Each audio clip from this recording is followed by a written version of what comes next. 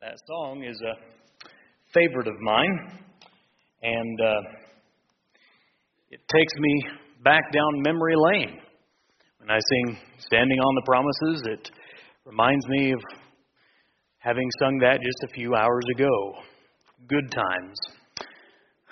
We are on Sunday nights studying God's amazing grace, looking at God's amazing grace from the perspective of the everyday, not just in the eternal sense, of course, the greatest gift that David mentioned in his prayer of Jesus, but the everyday sense and how he pours that out to us.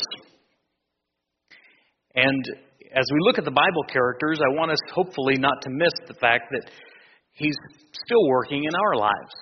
That it's not just a matter of this is when God worked and these are the people through whom he worked, which I believe all that. But it's also a matter of getting us to think a little more about how God's working in our lives.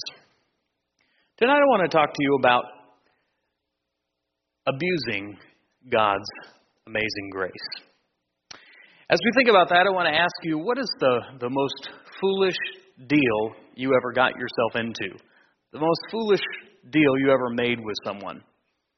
When I was a boy, I remember my stepdad thinking it was hilarious that he was going to teach me a game. I had, for some reason, a stack of quarters on the table. He said, "Would you like to play a game?" I said, "Sure." He said, "It's a game you can try to win at if you figure it out." He said, "What I'm going to do, I'll take one of these quarters and put it down. And I'm going to take this penny here, I'm going to flip it. Heads I win, tails you lose." That seemed reasonable.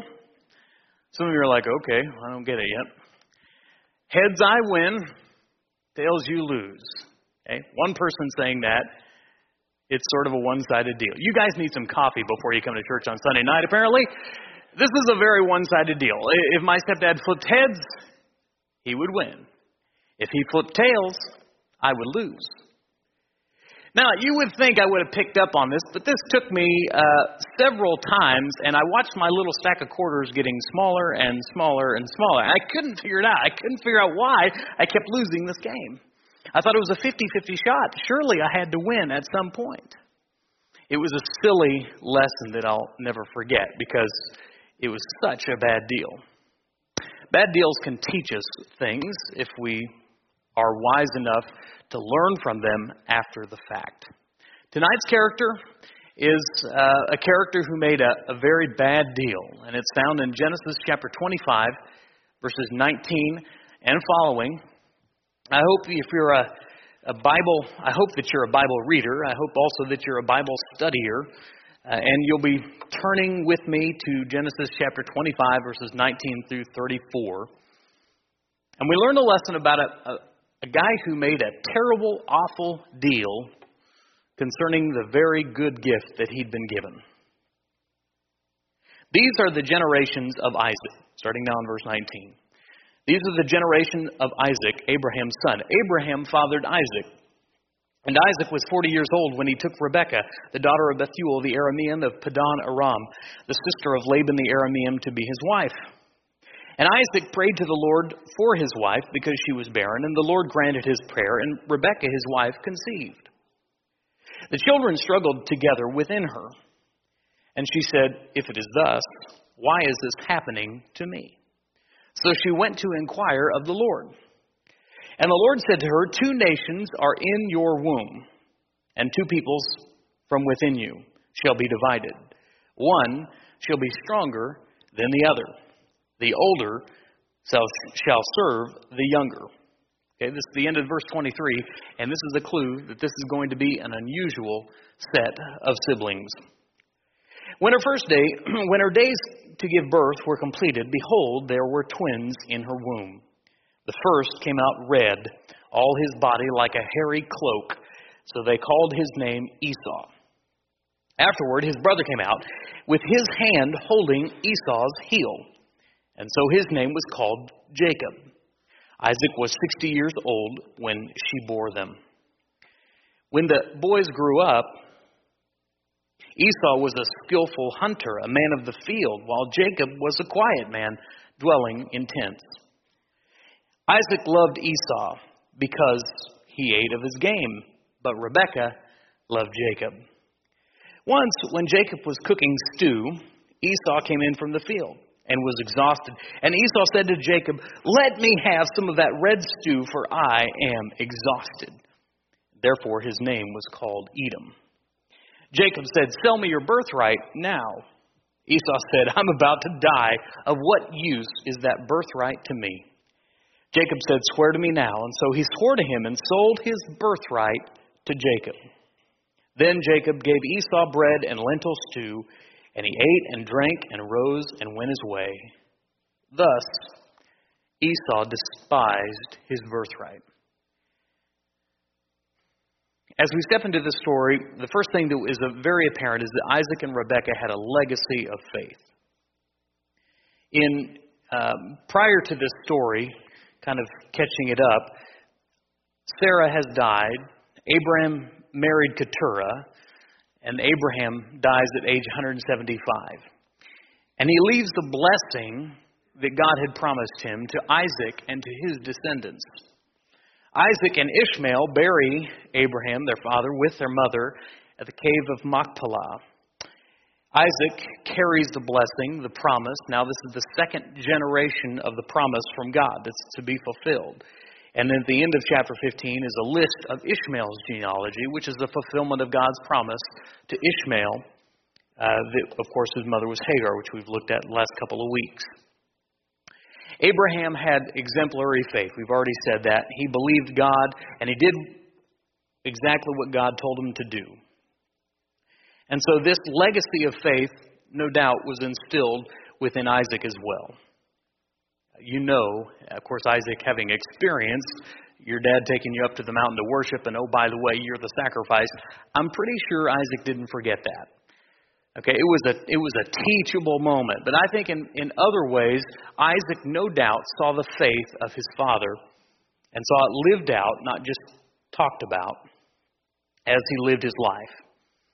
And so when he finds his wife Rebekah, and she's been barren now for 20 years, he prays to the Lord. He calls out to him. And you know that this was probably a very fervent prayer, because he watched in his parents, and he no doubt heard the story and the sibling rivalry that he had with Ishmael, and all of that was explained.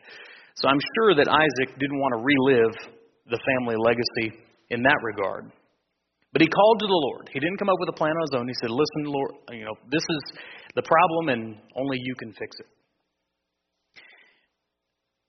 Rebekah also calls out to the Lord during what seems to be a difficult pregnancy. "Why is this happening within me?" she says.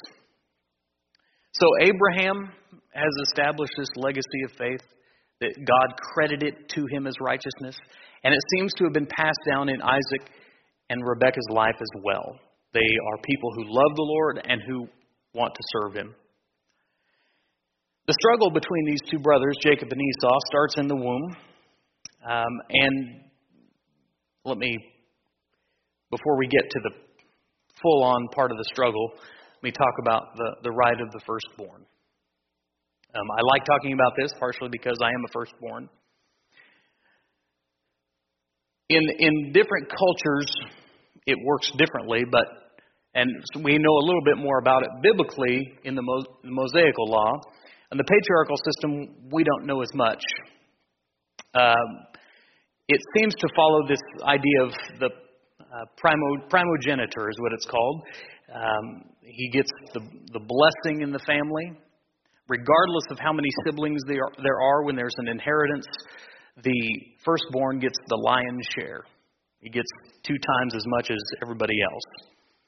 And the family headship, who was considered the leader of the family once dad died, was always went to the firstborn. Under the Moses' law, God's law given to Moses, we find this in Deuteronomy chapter 21, if you're so interested to turn there.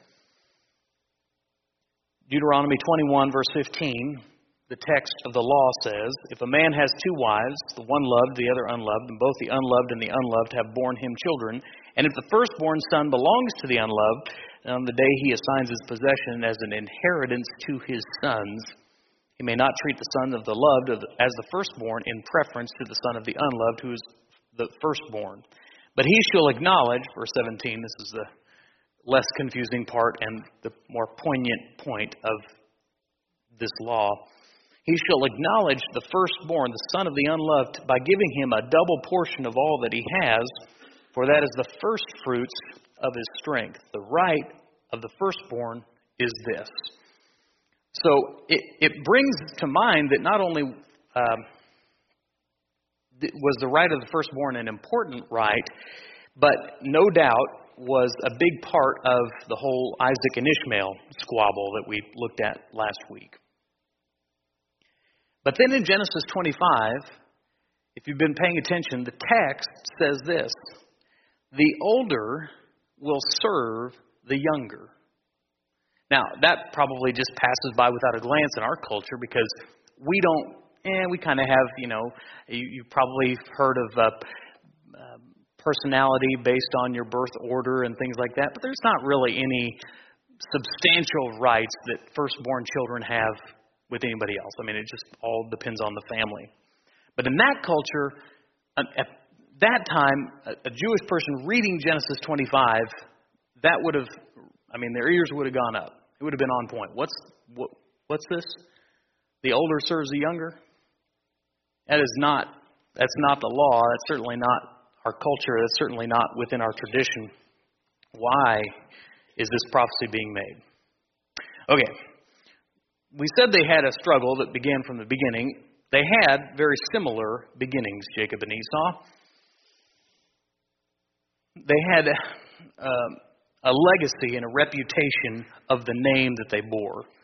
Their father was Isaac, and their grandfather being Abraham.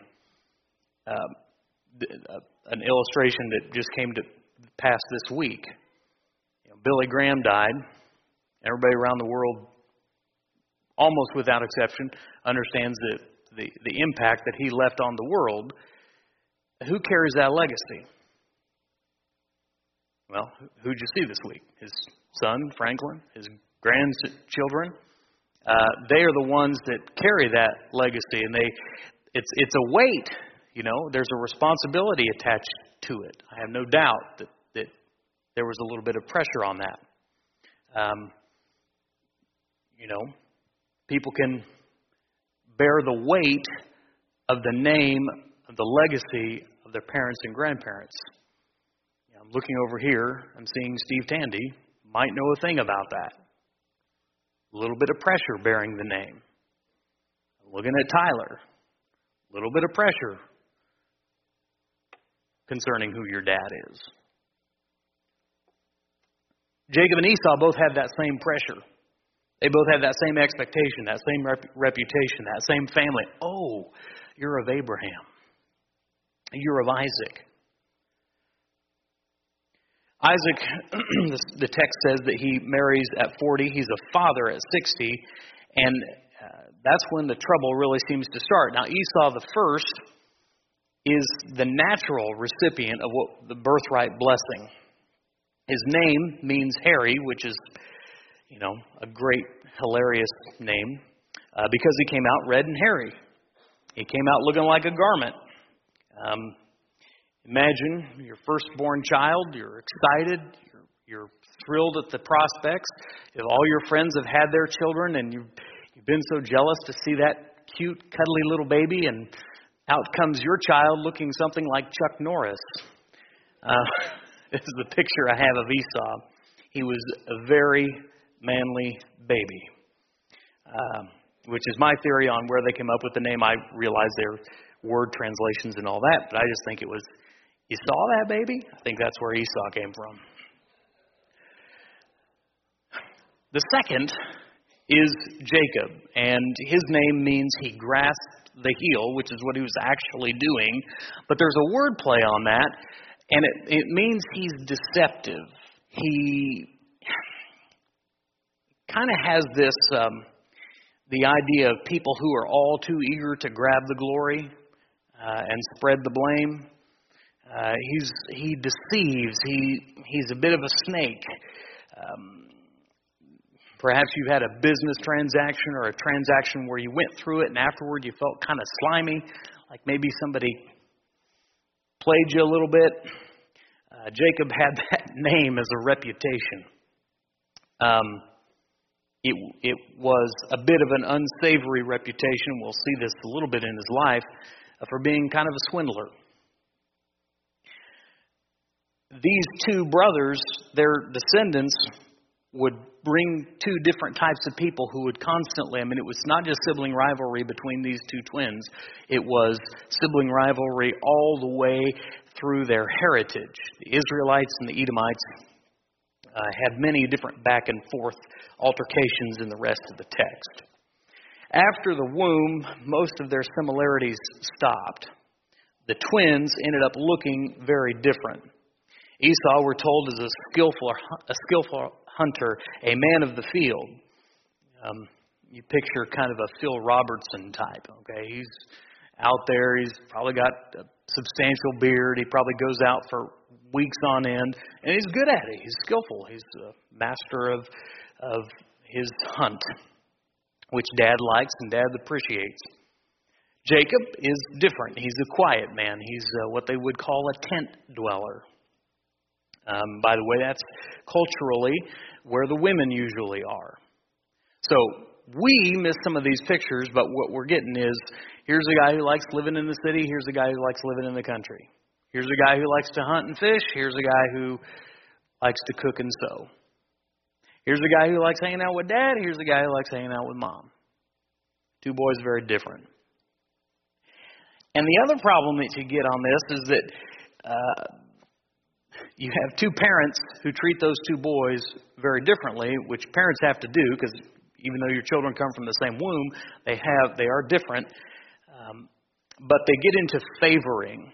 They favor one versus the other. Isaac favoring Esau because he hunts, and Rebekah favors Jacob because he's probably hanging out with her. They probably talk a lot more.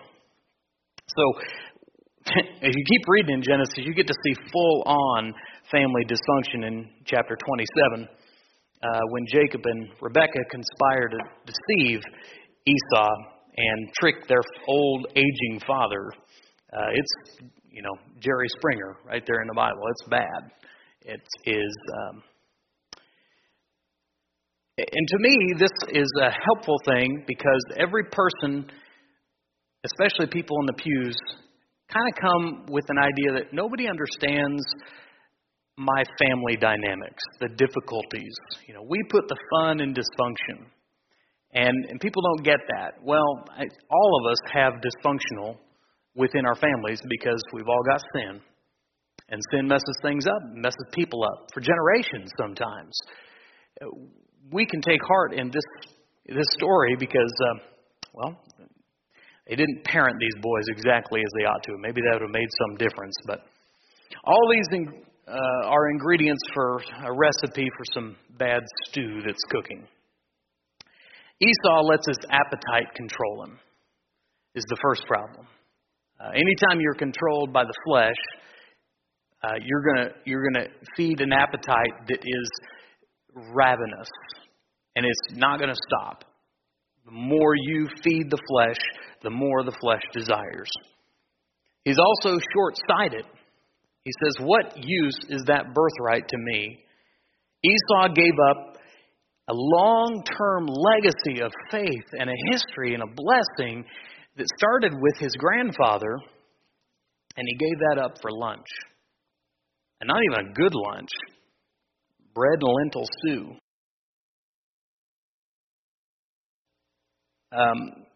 As a side note, some of you who cook probably more than I do, lentils are this kind of small pea-like plant. When you boil them, the pods turn red when you boil them.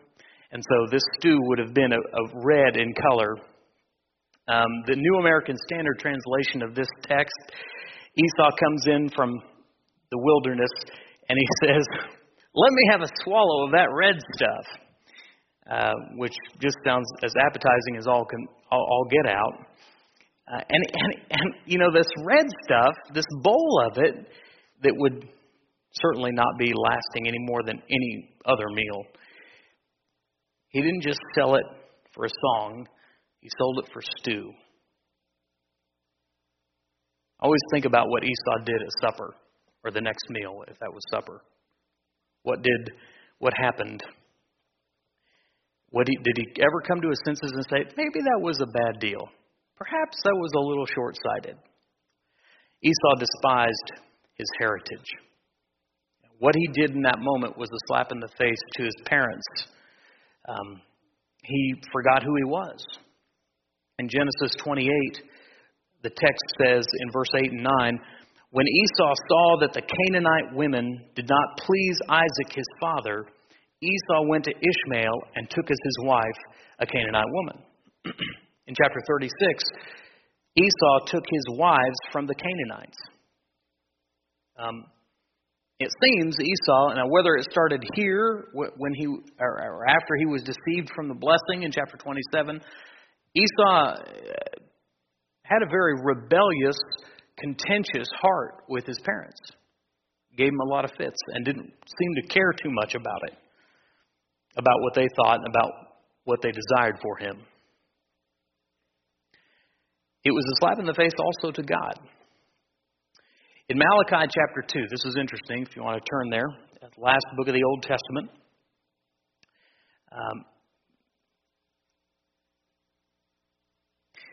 The scripture says, verse 2, I have loved you, says the Lord. But you say, how have you loved us? Is not Esau Jacob's brother, declares the Lord? Yet I have loved Jacob, but Esau I have hated. I have laid waste his hill country and left his heritage to the jackals of the desert.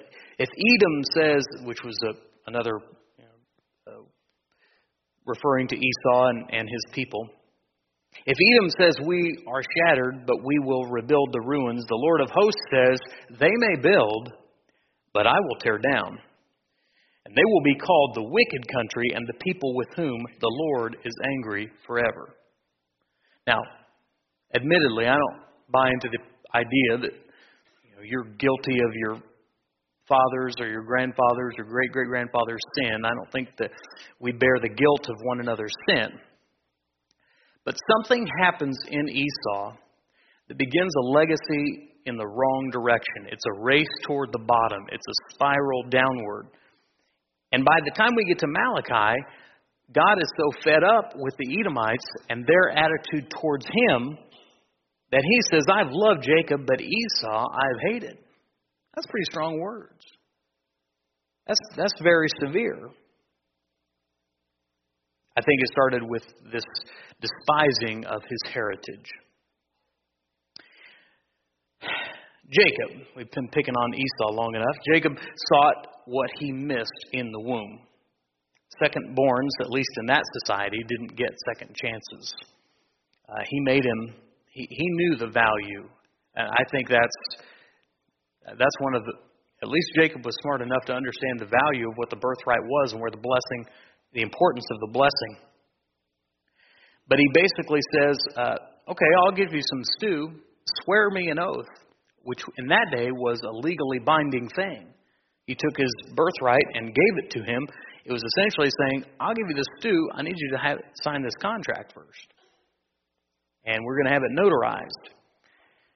This is the best deal in the history of deals. Again, he was being deceptive. He knew what Esau had, and he knew that Esau didn't understand the value of it. Worse than that, Esau despised the birthright, the text says. To feel contempt is what this means, to detest, to hate, to loathe. Why in the world does Esau despise his birthright? I don't have any other answer other than he might have been hangry. I don't know, but we make bad decisions when we are hungry, and he seems to be making a very short-sighted decision here. Why did he hate his birthright? Well, in my estimation, he either didn't know the value of what he had, or he did know and he didn't care. And that's immoral. A couple of examples, so think about it. Imagine finding a Picasso painting at a garage sale with a sticker on it for $5. Okay? If you're able to buy that, that's wise. The person who put the sticker on the Picasso is foolish. Most likely didn't know what they had as they sold it. Another example. Husband cheats on his wife. She's in fire and fury, angry, rightfully. So she decides, in the matter of the divorce, to sell his fully restored 1968 Corvette for $1,000. Now, the difference in those two scenarios is she knows exactly what it's worth. And she sells it cheap out of spite. Makes you think differently. What was Esau thinking? Did he not know the value of what he had, or did he know and despise his legacy and despise his father and his grandfather out of spite? Let's finish by looking at, it says 4 lessons there, but your eyes are bad. It actually just says 3. Number 1, take stock of your blessings. It's easy to be hard on Esau, but if we're not careful, we can fall in the same trap. We can fall absolutely in the same way of thinking. It's been said, what we obtain too cheap, we esteem too lightly. I'm looking down at the teens, and they're all in their Bibles, and I appreciate that. If your parents try to instill with you godly values, and you have family devotionals at home, and they bring you to Bible class, and they ask you to participate in youth group, and you realize probably you don't really have a choice in the matter, right? They're trying to instill with you a legacy of faith, but it's up to you whether or not to accept the blessing or not. If that's just a part of your life, if you've obtained faith too cheaply, you will esteem it too lightly. You won't value its importance if you don't begin to own it yourself, to make it yours, to make your relationship with God yours and not just your parents' faith or your grandparents' faith. So you got to take stock of your blessings. This is not, by the way, not just a lesson for teens. We got to all do that. 1 Thessalonians 5:18, give thanks in all circumstances, for this is the will of God in Christ Jesus for you. And I hope you understand I'm speaking primarily of your spiritual blessings.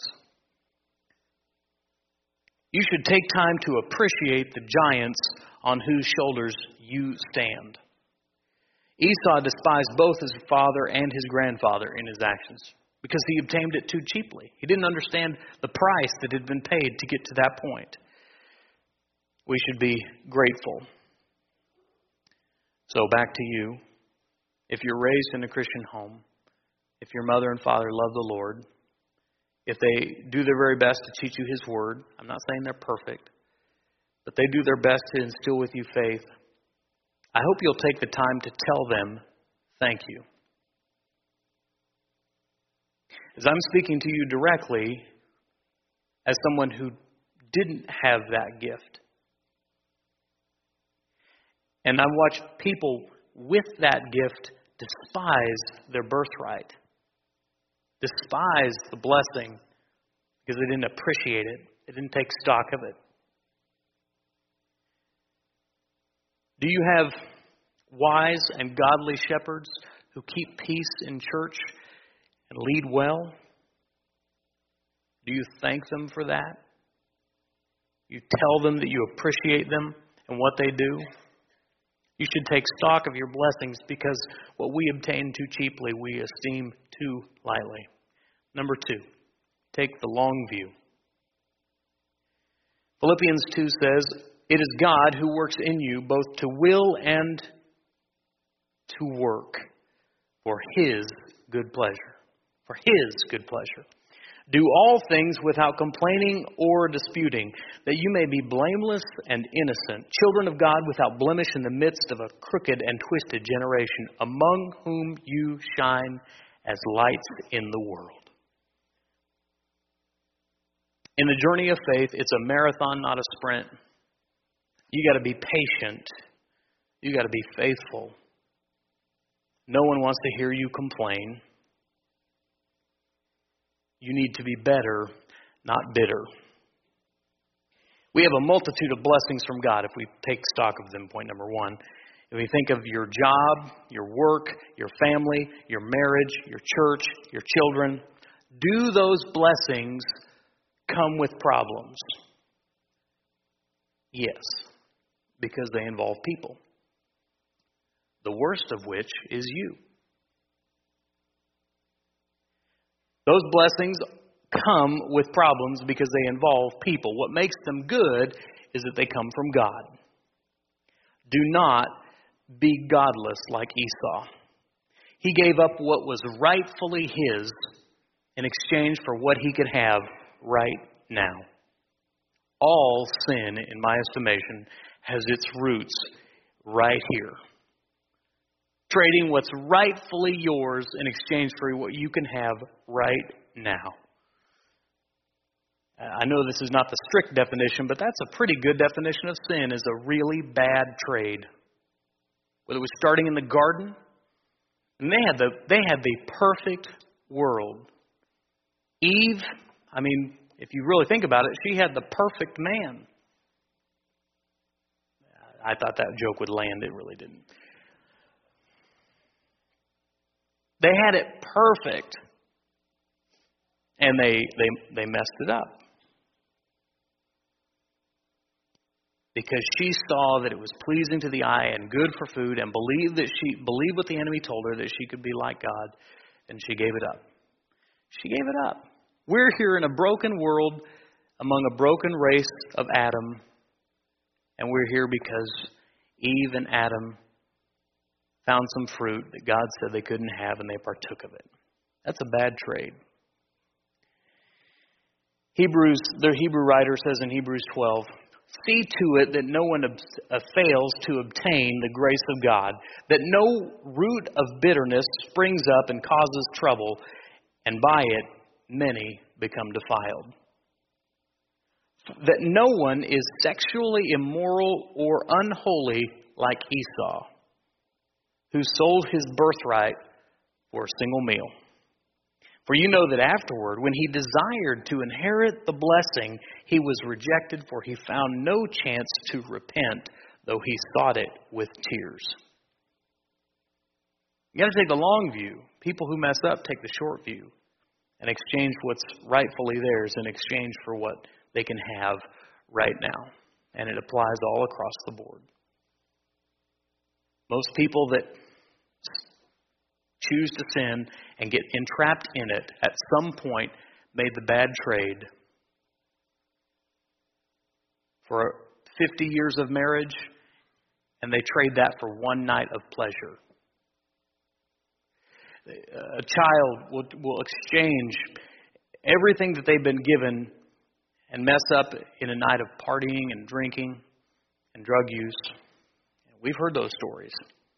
They exchange what is right in their hands and give it up for something so short-sighted. So take the long view. And finally, take cover. Protect your spiritual heritage. When you've taken stock of it, when you see the value of it, hopefully you'll protect that because it matters. Family faith was a part of Jacob and Esau's life. Isaac and Rebekah did so purposely, and they lived it. But free will is a two-sided coin, you know. If only Esau had valued his blessing as much as Abraham and Isaac and Rebekah did. And there's a lesson for us, too. Grandparents and parents, we have to be intentional and purposeful about passing on our faith. But we have to realize at some point that child will make a choice that has nothing to do with you. It's them practicing their free will. Can we influence that? Can we coach that? At the end of the day, it's their choice to make. We have to not take responsibility when someone else makes a bad trade. We hope, we pray that they'll make good trades. But don't beat yourself up at night thinking about what you could have done different, forgetting that they had a choice to make too. Obviously, the situation in Parkland, Florida, is terrible. Something no parent should have to do is bury their child. And in going back in hindsight 2020 and all of that, and what I've seen in the big picture is that everyone else is now trying to fix and prevent from happening again, which is one messed up kid going in and causing a lot of evil and a lot of harm. And everyone else is to be blamed for this kid's responsibility. He alone bears that. Now, were there other people that could law enforcement, could all these people, could they have stepped in? Were there some signs? Absolutely. But at the end of the day, that young man made the decision that changed the lives of 17 families forever.